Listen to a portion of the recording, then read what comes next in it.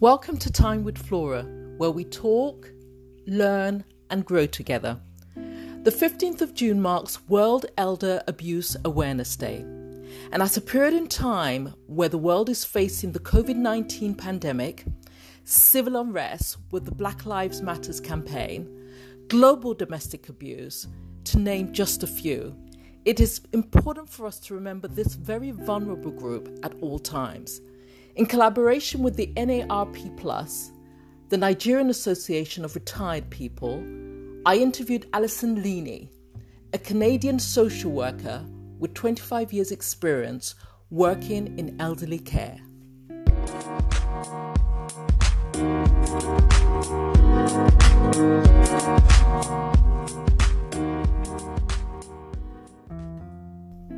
It's great to have you in the Time with Flora studio, Alison. Thanks so much, Flora. It's great to be here. I feel very honored to be helping all of us acknowledge the 15th anniversary of World Elder Abuse Awareness Day, including the NARP in Nigeria. Please introduce yourself to our audience. I work in Vancouver, BC, British Columbia, Canada. I'm a registered social worker, and I've worked in the field of abuse and neglect and supports for older people for the last 25 years at the kind of community development, policy and legislative levels. And one of the things that I'm really passionate about is community building and just recognizing for all of us the intrinsic value of each person. Alison, you have over 25 years' experience as a social worker in the elder care space in Canada. Can you tell us your experience and the progress you have witnessed over the time you have worked with this particular group? Thanks for the question, Flora. Well, currently our Canadian and provincial and territorial governments in Canada work together to provide a lot of supports for older people. So we do have a universal income security program where, in addition to receiving government pension income as a result of being part of the workforce, everybody is eligible to apply for old age security, and it is to a certain maximum. And if people don't meet the criteria for that, then it is topped up by their provincial or territorial government wherever they live.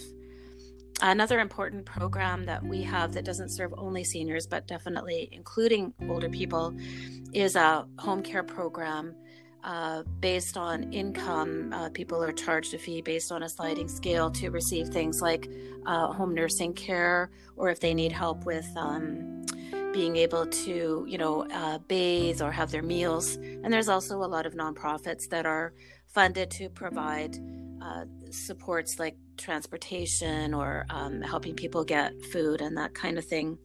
Some of the big changes I've noticed in the last few years are things like an increased focus on the impact of frauds and scams on older people, really wanting to understand the impact of ageism, that discrimination against older people, or it can be younger people as well, based simply on a person's age and nothing to do with who they are as a person.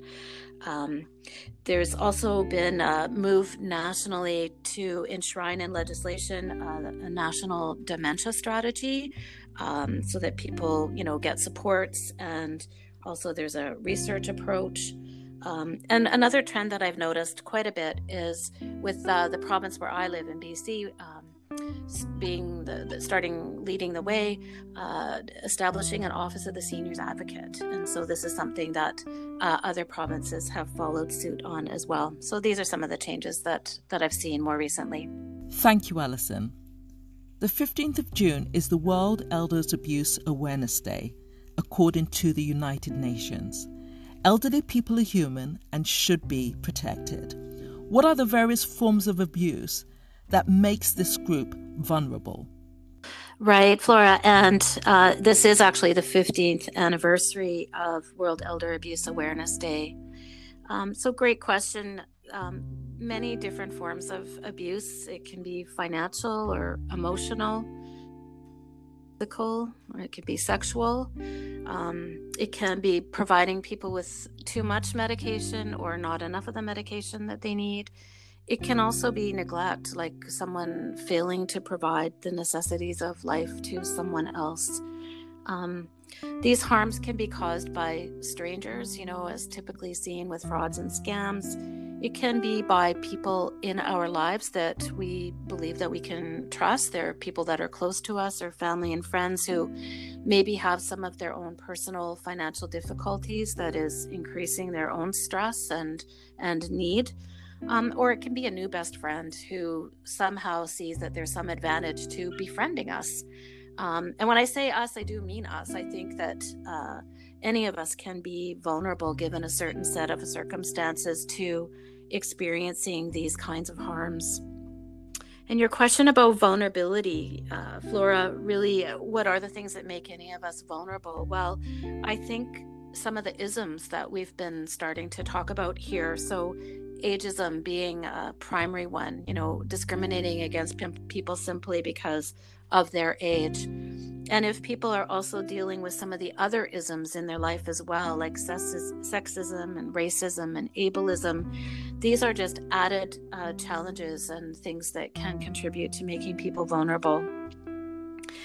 As well, I think that as our families end up moving away to find work, or for whatever reason, people are more geographically isolated, it creates a sense of emotional isolation and loneliness that I think some people start to feel, well, maybe having somebody in my life, even if they're not the most supportive person, or they might be causing me some harm, or maybe that's better than no contact at all, and I do get something from that. So I would say isolation and loneliness are really important factors as well.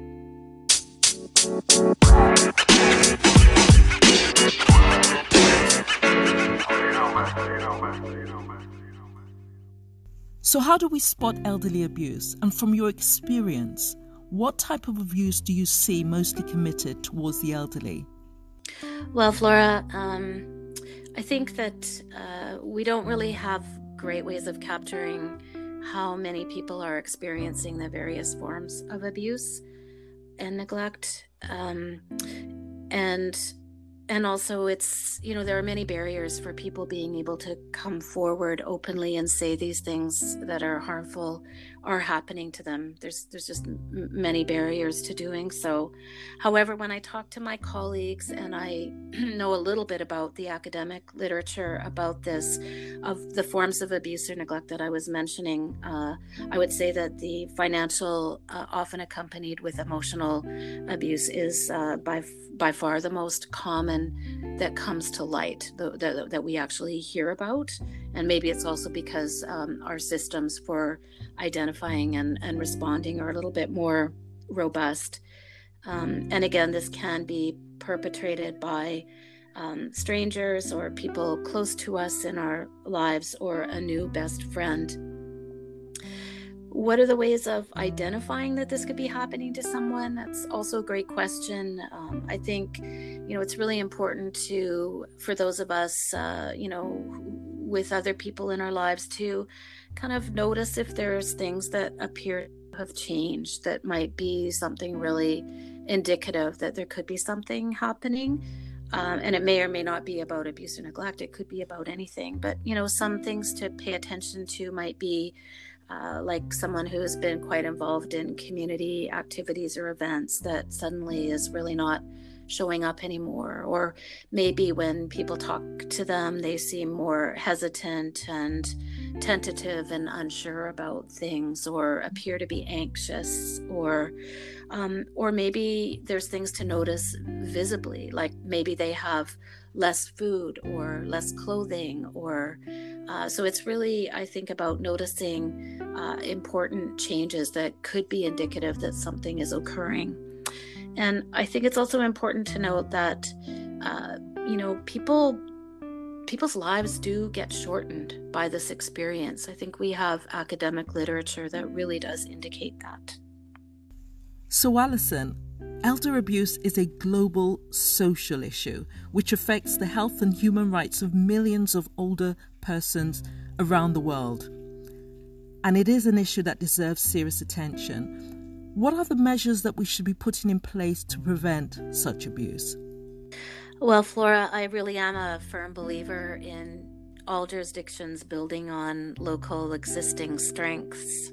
I can speak to my own jurisdiction here in British Columbia in Canada, where we have kind of a two-pronged approach to responding to abuse and neglect.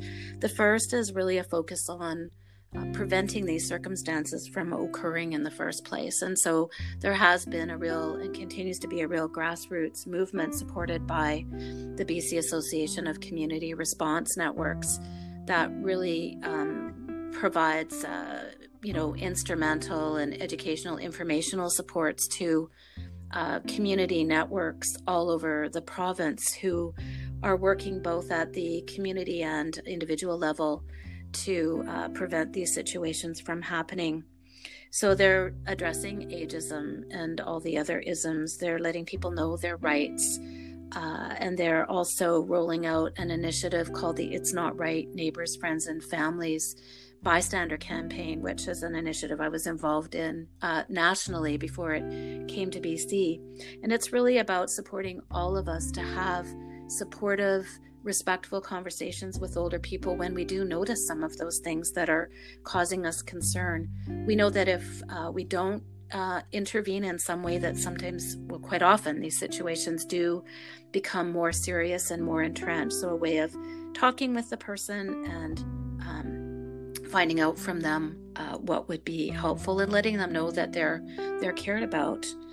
So prevention is number one. Number two, we have legislation in the province that is about giving a mandate to our 5 regional health authorities to do certain things if they receive a report of abuse or neglect. And those things include that they must respond, they must report criminal offenses to police for them to do an investigation, and they must find out from the adult by interviewing them in person what would be supportive to them. This law gives additional legal tools to assist adults in circumstances where they are experiencing a huge amount of danger. Maybe their lives are at risk, and maybe they are mentally incapable of understanding the danger that they are actually in. And these designated agencies work very closely with the public guardian and trustee, who has a role to investigate financial harm and to put protections in place if there is a reason to believe that an adult is mentally incapable. So a two-pronged approach.